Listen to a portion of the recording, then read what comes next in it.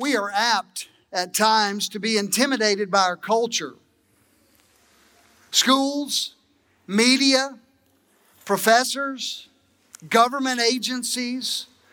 If you begin to think about celebrities and all of the Hollywood conundrum, culturally we see humanism and we see liberalism and we see secularism and a whole host of other isms that point a daunting finger at the church with disdain and with a sense of accusation.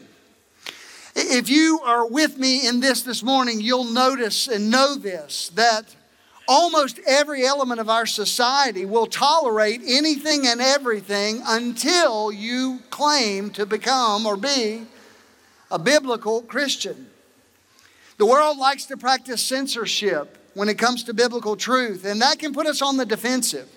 It really can. And the bottom line is, when that happens, if we're not careful, we either begin to keep our heads down and our mouths shut with intimidation of corrupt culture, or we rise up and demand our rights and we become obnoxious and self-righteous, and neither of those are biblical options. For you and for me, to be fearfully silent or for us to be forcefully arrogant is not what God has called you and I to be in the midst of the culture in which we live in. And that's why the study of Daniel has been for me so refreshing.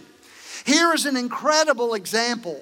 Daniel is a great mentor for you and for me in how to navigate this age, how to live our lives. Here's a godly man trying to live a godly life in a corrupt culture. From the age of 14, when he was brutally kidnapped and taken away from his home in Jerusalem and taken to Babylon, and then forced through this process of indoctrination by the world, all the way to his death in his 90s, we see a man who lived with courage and with conviction. We see a man who made a difference. He is a life that counted for God. He had incredible spiritual insight and wisdom, and that led to influence. Folks, I really want you to focus in with me this morning, because as we look at Daniel chapter 6 together, if we pay attention, we can learn a great deal. We can learn a lot about life. We can learn a lot about God. We can learn a lot about faith. But most importantly, we can learn about the sovereign nature of our God and the relationship that we can have under His control. I put it in your notes. I'll kind of summarize this. The story of Daniel in the lion's den has been across the ages equated with Aesop's fables or a fairy tale. It's this fanciful story that seems larger than life. But as we said last week, chapter 6 of Daniel is not about Daniel in the lion's den. It's about why he was put there. And this story does have an incredible depth of reality for Christians, and it carries a message for everyone here today. What is that message, Pastor? Let me just nail this down if I can, as pointedly as I can. Our sovereign God controls world events. Amen? That's a good place to punctuate. You and I need to stop there and say, that's true. Some of us don't live like it's true. Some of us don't social media like it's true. But our sovereign God is in control. And He judges and He protects individuals and world empires until He establishes His ultimate, final, and perfect kingdom. And here's how I would end that statement. You can trust Him. You can trust God. Right off the bat, I want to make sure you hear this, because we need to lay foundation for everything else we're going to say. I want to write this on. I want you to write it in your notes. I want to put it on the screen. Trusting God brings consistent faith. Trusting God brings consistent faith. And what I mean by that is the more that I trust Him, the more that I learn I can trust Him. And it gives to me a solid foundation, a base from which to filter everything that comes my way. I mean, just in the nick of time, when we didn't think that 2020 could do anything else to us, we have had murder hornets and we have had a pandemic. We have had heat waves and droughts and fires. Why don't we throw a couple of hurricanes into the mix? I mean, why not? Just bring them on. We've had Saharan dust. And you go, I just want to reset this year. But you and I are called to live in consistent faith through whatever comes our way, and Daniel begins to show us that. I believe this is God's challenge to every single person that's here today. You're not here today by accident. God is calling you to live faithfully. He wants you to have a faith that's unwavering. He wants you to have a faith that establishes the patterns of your life. He wants you to have a faith that literally comes to the place of guiding every decision that you make. It undergirds all that you do, and it steadies you and keeps you secure. And I want to call on each and every one of you today to do this, to trust God and to live out that faith before a watching world. Now listen, we don't have to shout and scream to do that. We don't have to make fools of ourselves to do that. But like this man of God, we do have to live out a consistent life. And when we do, people will take notice. They'll see it. It is absolutely true. We live in a world of secularism. The church has been marginalized and pushed aside. And some of you of older generations would say you've seen it over the past 50 years. I mean, we have gone from the days of Ozzie and Harriet and Leave It to Beaver to The Walking Dead. Now, I'm not taking shots at a new generation, because you need to recognize, just because you say, boy, I wish things were like they used to be bad and sinful too. We are not the first generation to face corruption. We are not the only generation that has faced all kinds of issues of corrupt society. In fact, there are only two people in all of history who lived in a society that was not fallen. Adam and Eve. And they didn't stay there long. Why? Because they messed the whole deal up. Well, here's the thing. Your childhood was not immune from corruption and evil. Your childhood was not at all in a place where it was better. All of the Bible characters lived in the midst of corrupt and evil societies. Why do you say all this, Pastor? Well, I want you to see that we live in a day and in an age that is very similar to the place where we see Daniel writing and living from. By the 6th chapter, let's just go back and let me remind you of where we've been so that you can pick up with us. By the 6th chapter of Daniel, Daniel has been out of the political scene for several years. The Babylonians are defeated by the Medo-Persians, and Daniel's been pushed aside. But the Medo-Persian king summons Daniel to come, and he gives him a prestigious political position. He places him over the realm of all that is Medo-Persia. There are 120 different ambassadors, if you will, satraps that are put all throughout Medo-Persia, and 3 presidents. And Daniel is one of the 3, and Daniel was a man of integrity, and Daniel was cutting out their corruption. He would not let the king suffer any harm, is what the text last week said. And because of that, it didn't earn him any points. He's a foreigner. He is elevated above all of the other 120 and the other 2. And they hated him for it. His integrity cost them money. His integrity cost them gain. And because of that, they determined that they wanted to get rid of him. He was persecuted by his enemies. They were jealous and envious, and they hated him. He was a foreigner, and they wanted him gone. They set their minds to bring Daniel down. And so they began to search through his life, every decision that he had made, all of the business dealings. Now, lean in for a second. I know this is going to be a stretch for you. I mean, we live in a far more sophisticated day and age. But they were going to try to dig up dirt that would disqualify Daniel from office. I know some of you are shocked that that kind of thing would happen. I mean, in our political climate, we would never hear of that. They scrutinized every single move. They hated him, and they set out to destroy him. By the way, if you're going to live out a life of consistent faith, you're going to face opposition too. It is not lost on me that we continually need to go back to this, because there are so many people that think God wants us to live blessed and highly favored lives. And the scripture does say that we can live blessed and highly favored lives, but it doesn't mean what most people want it to mean. Jesus said this in John 15. I'll put it on the screen. You may want to jot this down. John 15, 18 and 19. Jesus said, if the world hates you, remember or keep in mind that it hated me first. If you belong to the world, it would love you as its own. And as it is, you do not belong to the world, but I have chosen you out of the world, and this is why the world hates you.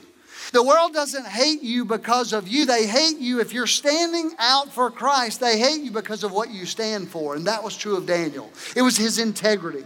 So we pick up in verse 5, and it says, so they concluded, Our only chance of finding grounds for accusation of Daniel will be in connection of the rules of his religion. The Bible is so contemporary. Their jealousy led to hatred. Their hatred led to scheming. They did not want Daniel to succeed because they wanted to succeed. And that is the life in which we find ourselves. So many people are clamoring to get to the top and stepping on and over whoever they can. And they said, we'll trap him here. We'll trap him with his religion. We'll trap him with his laws. And so here's what they did. They encouraged the king to play God for a month. They said, for a month, don't let anybody pray to anybody else but you. He liked the sound of that. And he signed an irrevocable decree. Knowing that Daniel would pray, they trapped him. So the trap has sprung. And the king is trapped. And Daniel is trapped. And when Daniel signed the decree, look with me if you will at verse 10. We're still kind of in background mode. This is a powerful verse for us today. But when Daniel learned that the law had been signed, he went home and he knelt down as usual. In his upstairs room with its windows open toward Jerusalem, he prayed 3 times a day, just as he had always done, giving thanks to his God. Let me say this about what Daniel did, because it's the exact same thing that you and I need to do. We fight with our natural eyes what we see by faith. Let me say it this way. We'll put it on the screen. We always fight with faith the things that our natural eyes see. When you see things in your natural world and your very first reaction is to shrink back or to be anxious or to freak out, we have to fight that by faith. And we fight that by faith because of what I want to put on the screen next.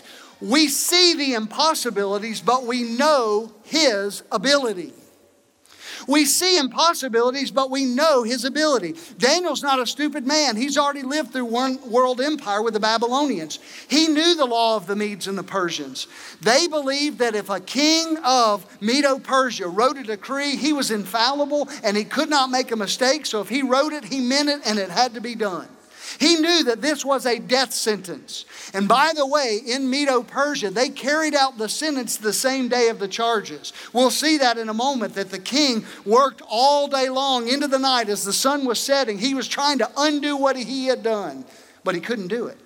You and I see impossible situations, but we need to put our spiritual eyes by faith on the abilities of our great God. And that's what Daniel did. I love the fact that he just moved forward. My question to you is, do you really trust God? Be honest. Do you trust God? Or when you come against difficulty, do you take things into your own, you think I'm going to say hands, but do you take things into your own mind?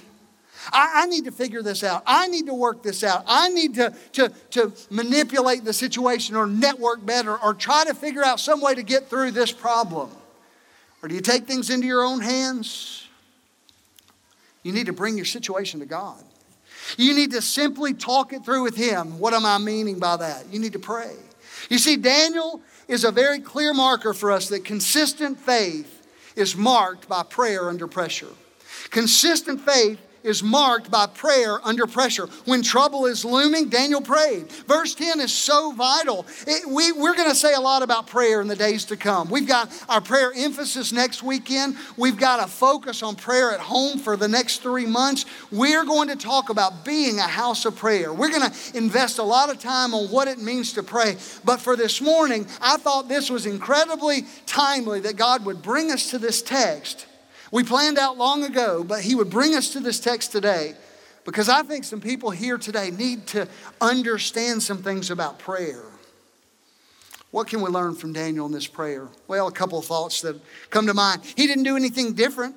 He didn't become obnoxious. He didn't fret or fear. He just prayed under pressure. I've heard preachers preach this and say, Daniel heard the decree and he flung his windows open and he prayed louder. He was like, I'll show that king. That's not the posture of Daniel's prayer at all. No, he was faithful and he was fearless without the regards of the consequence. Why? Because he had consistent faith. Think about it. He was consistent in his professional life. That's why they couldn't find anything wrong. He was consistent in his personal life. We see that he had disciplined practices. He went back and prayed just as he had been doing. And he was very consistent in his prayer life. That was something that marked Daniel. You know, I have a friend who pastors a very large church in East Tennessee. And I'm struck with this. Every time I see it, it just intrigues me. Every time the pastor calls their church to pray in a service, doesn't matter if it's at the beginning, for the offering, at the end, anytime, the men in the church hit their knees.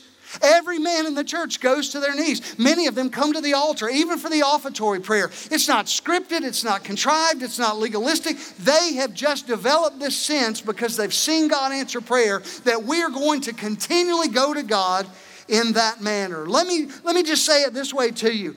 Prayer is nothing more, nothing less than dependence on God.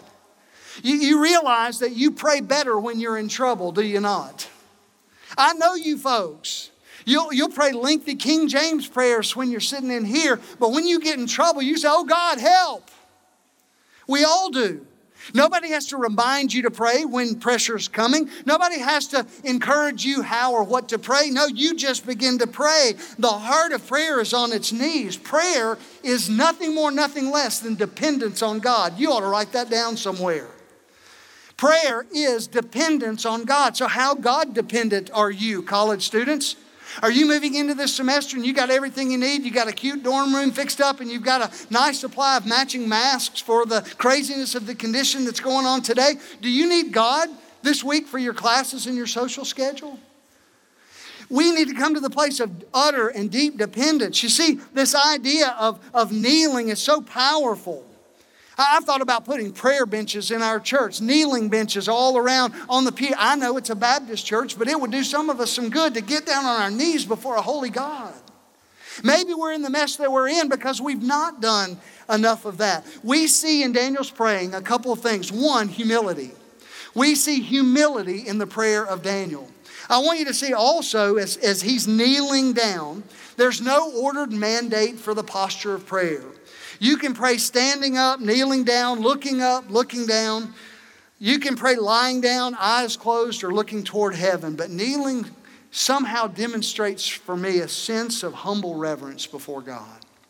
There's just something about getting on your knees and praying. Daniel's prayer also shows us a picture of faith. Open windows toward Jerusalem.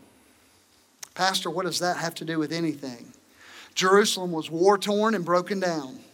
God had promised through Nehemiah and Jeremiah, we see all kinds of prophetic promises that they were going to be in exile for 70 years. And there was a great sense in the heart of every faithful and devoted Torah observant Jew that one day we'll return there. One day we'll go back and we'll worship Jehovah there in Jerusalem. We'll be in the city of God. We'll be on the mountain of Zion. We will go to the temple and worship. And when he opened his windows before the Lord toward Jerusalem, he was praying in faith that God is able. For you and for me, we need to begin to see that our sovereign God is able and you can trust him.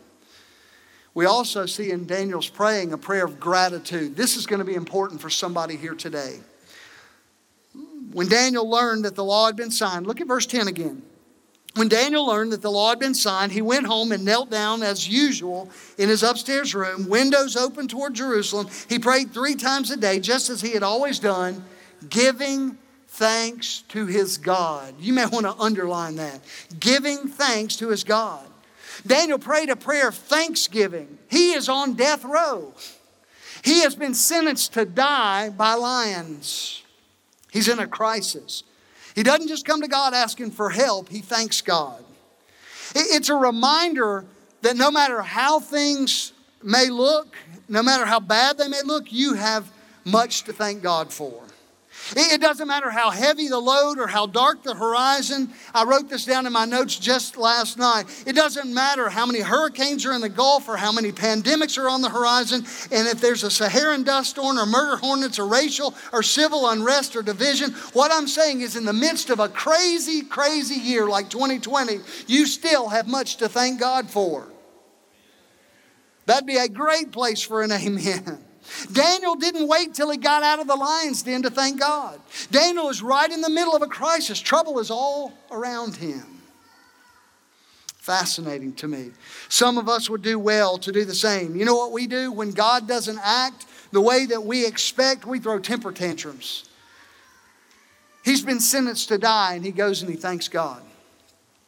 Pastor H.B. Charles tells a great story. His father was a pastor, and he said growing up as a little boy, we had an old deacon that would pray. And he said every time he prayed, he always started his prayer this way. God, we got lots to ask you for today. But before we do, we want to thank you that things are as good as they are. And H.B. Charles said, I was a boy and I didn't understand then what I know now. I've got a few more miles on me now. I understood that no matter how bad things look on the outside, we've got it good. If you know Jesus, you've got it good. If you know Jesus, you're in the hand of a sovereign God. If you know Jesus, then the pandemic is not going to ultimately do anything to disrupt God on his throne. And the Bible is very, very clear for you and for me, that prayer is God's prescription for a fallen world. Prayer is God's prescription. God says when you're in trouble, pray. When you're anxious or nervous, pray. When you're grateful, pray. When you are looking for hope or help or answers, pray. And this isn't new news. Why is it, though, that we have not taken up the mantle of prayer? I'll tell you why. Glad you asked that question. We are not dependent on God. We have a very, very self-righteous independence.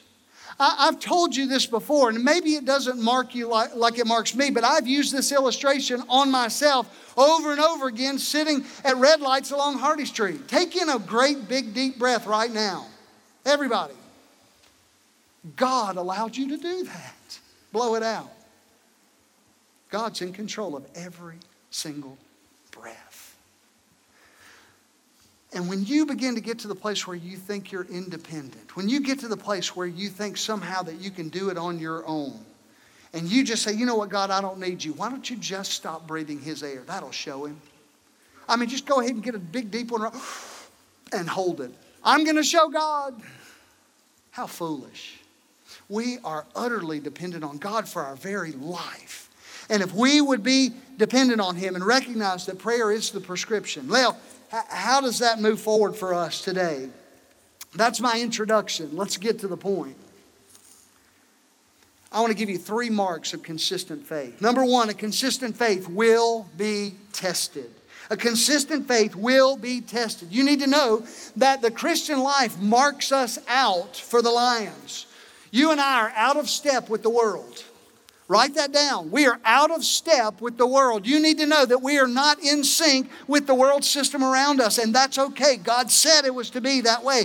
God did not prevent Daniel from going to the lion's den, but he protected him in the lion's den. And some of you and some of us want to be protected from everything. God, just keep me safe and happy and whole and healthy.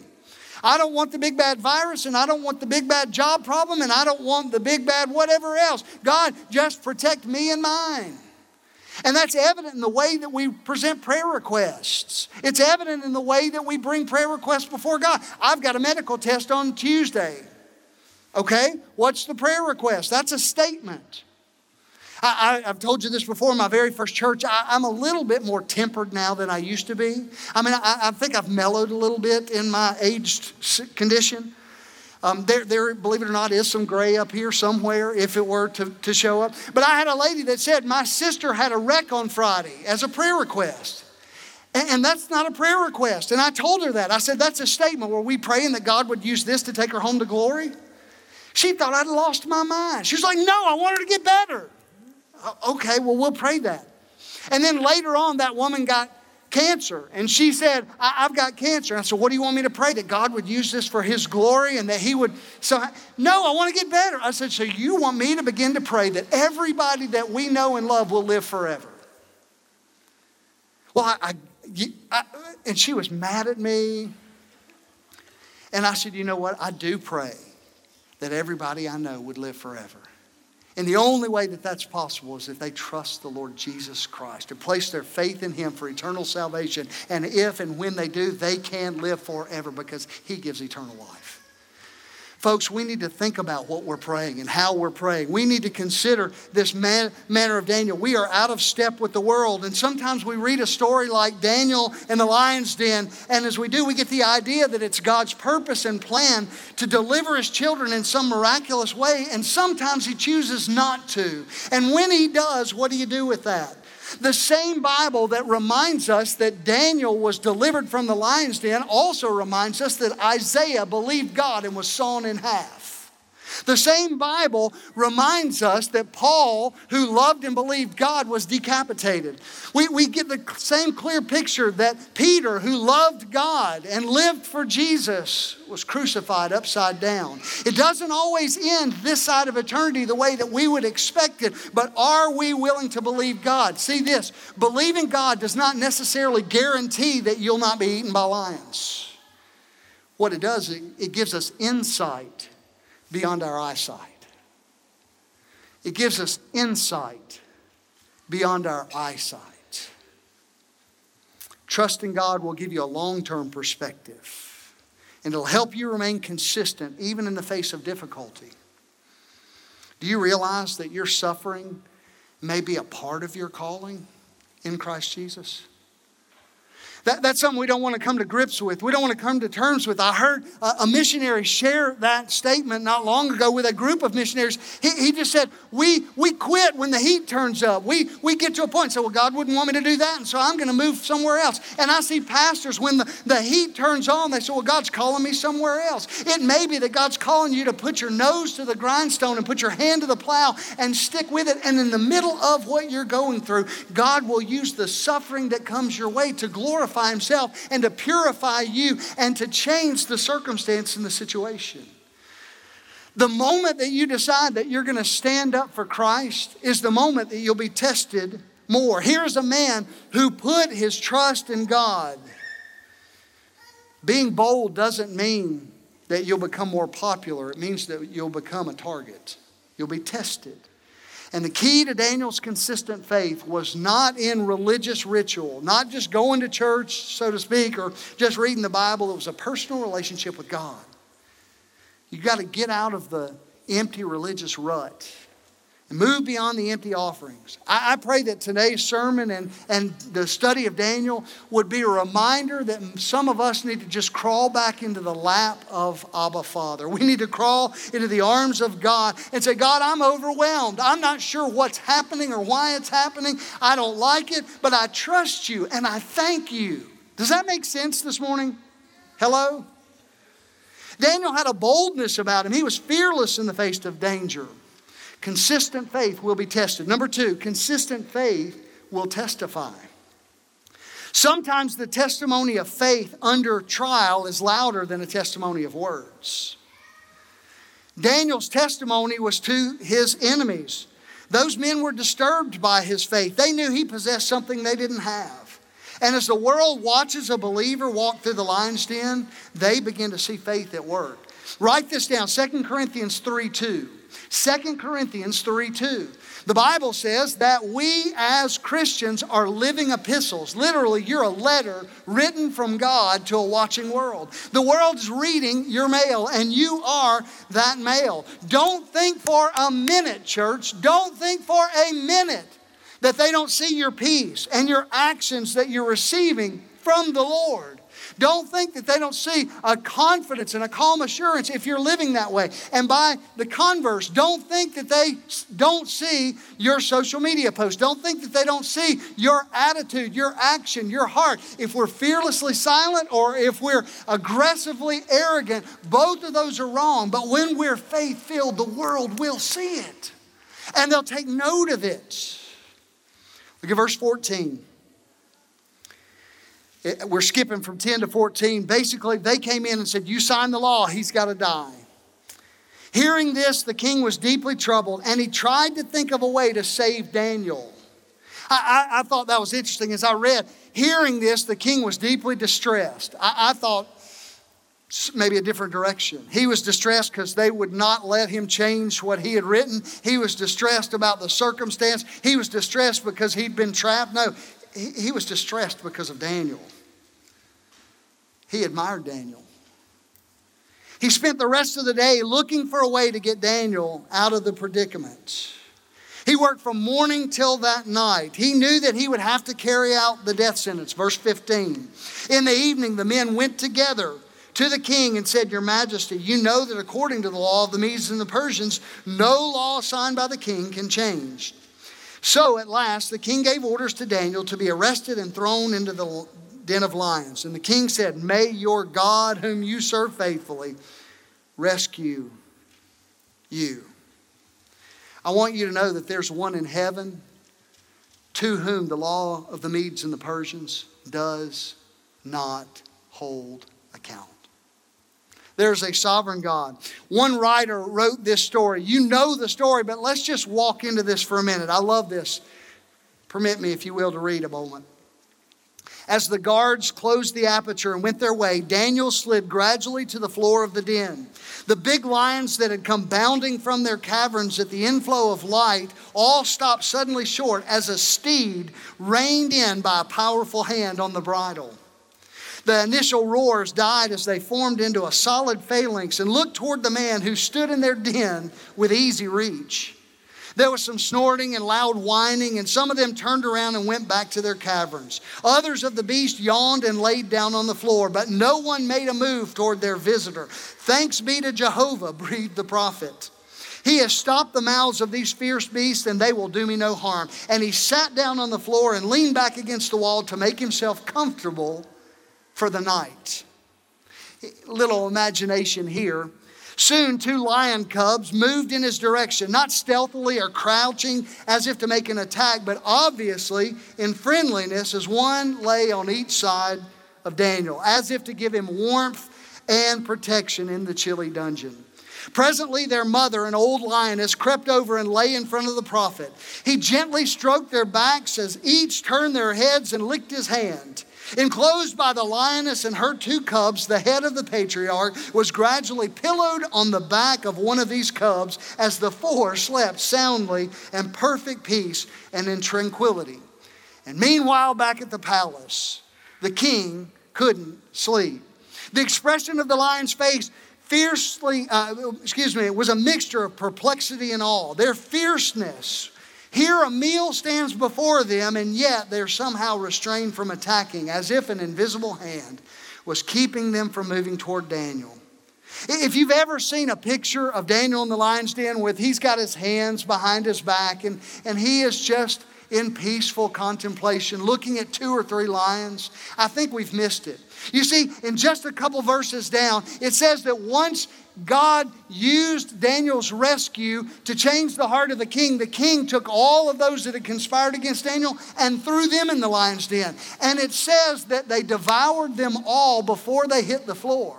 Now, my little sanctified imagination runs wild. Let's just say it was just the 2 presidents that came in. But the Bible had said that a bunch of them came running into the presence of the king. But if it was just 2 and their children and their wives were all thrown in, there were at least 6 to 10 people. And 6 to 10 people were devoured before they hit the floor. Let's just say it was all of the presidents. What if it was 120 of the satraps as well as these 2? Now we're talking 300-400 people, and they were all swallowed up.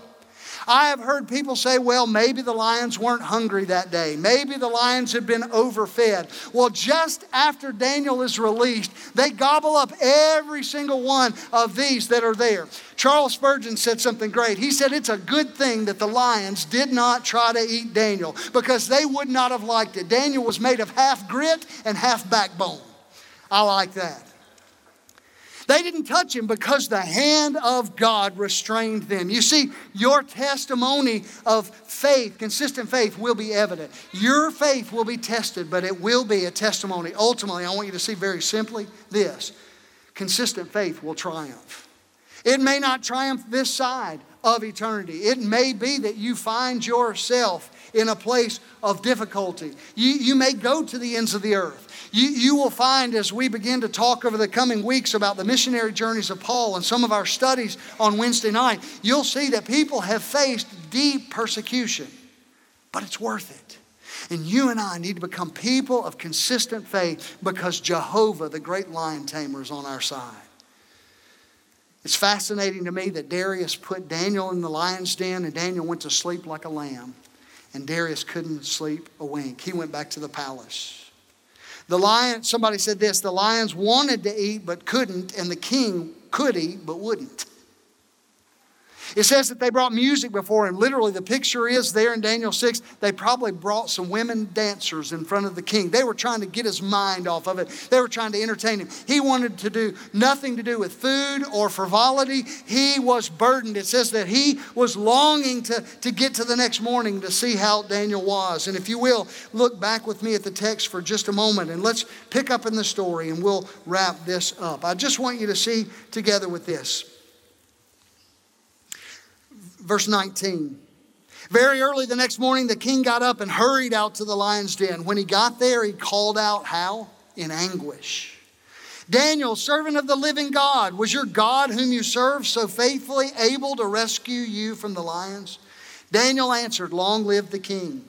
My God sent his angel to shut the lion's mouth so they could not hurt me or would not. For I have been found innocent in his sight and I have not wronged you, O majesty. The king was overjoyed and ordered that Daniel be lifted from the den. Not a scratch was found on him, for he had trusted in his God. And then the king gave orders to arrest the men who had maliciously accused Daniel. He had them thrown into the lion's den along with their wives and their children, and the lions leaped upon them and tore them apart before they even hit the floor of the den. What a powerful picture. The purpose of testing. God will use it to glorify himself and to purify us. God wants to purify Hardy Street Baptist Church. It may mean that we go through some trials to get there. And the only way that we'll even have opposition is if we're standing up on the side of right. And the best way to stand up for the side of right is on our knees. Maybe, just maybe, it's time for us to live that way. A Sunday school teacher asked her class, why wasn't Daniel afraid in the lion's den? I got to restrain myself just from when I read it. A little girl spoke up and she said, because the Lion of the tribe of Judah was in there with him. That made me want to shout. Our God is an awesome and powerful God. He is sovereign over the nations. He is sovereign over our homes. He is sovereign over this church. And his desire is that we would willingly submit ourselves to his sovereignty. And he would use us greatly for his glory and for our purity so that you and I might make an impact and an influence on a lost and dying world. Oh, that we would begin to be people who pray under pressure. We don't need to pander. We don't need to play. We don't need to complain. We need to pray. Seeking first the Lord in prayer. And we'll begin to see an awakening like we've never experienced before. I believe with all of my heart that God has a plan and a purpose for the state of Mississippi. As backward as we've been seen by the world in so many ways, as insignificant and off the radar, I believe that God is going to spark a revival in our state. I really do. Because this has been a state where Jesus has been held close.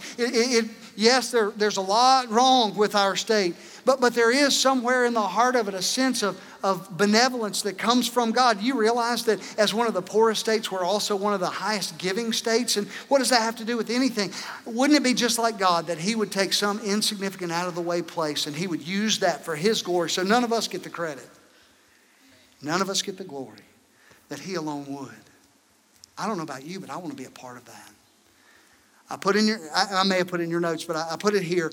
We may not be asked to face a den of lions, but God is asking all of us to live honestly before a watching world, unashamed to give testimony to our faith in Jesus Christ.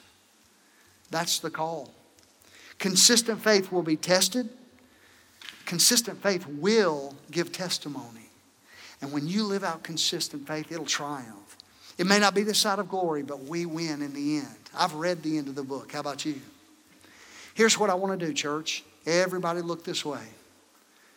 For the last several weeks, we've made almost apology in some ways that we're not giving invitations, and I'm never about stirring emotions and trying to manipulate movement and those kind of things. But I'm going to ask you this morning if you would be willing to either pray right where you are or come to this altar. We're going to have musicians that are just going to play softly, and as they play, I want you to pray. You can pray right where you are, that's fine. But maybe you need to draw a line in the sand and you need to say, God, I have been concerned with outcome, not omnipotence. I've been worried about how we'll get through this, not who will walk through this with me. And an omnipotent God walks through us no matter the outcome. So I'm going to challenge and call our church to the altar. Today is a day to pray. Maybe today you need to be saved. Maybe today you need to recognize exactly what these scriptures have said, that because Daniel trusted the Lord was with Daniel, and God's not been with you. You felt like he was in a galaxy far, far away. You can know him in a personal, intimate way, and you start that relationship by faith in the Lord Jesus Christ. We'll have our encouragers, our simple prayer partner ministry here. We've got several that'll just be here standing, and if you need to talk to somebody about starting a relationship with Jesus, you come. I'm going to pray. They're going to play, and then you let God have his way. I didn't mean to rhyme that. Let's pray together. God, thank you. Thank you for calling your people to consistent faith. Thank you for an example of consistent faith. And God, even now, thank you for obedience as your people cry out to you. Lord, we don't want a show of movement for any other reason but that people sincerely are hungry for God to move.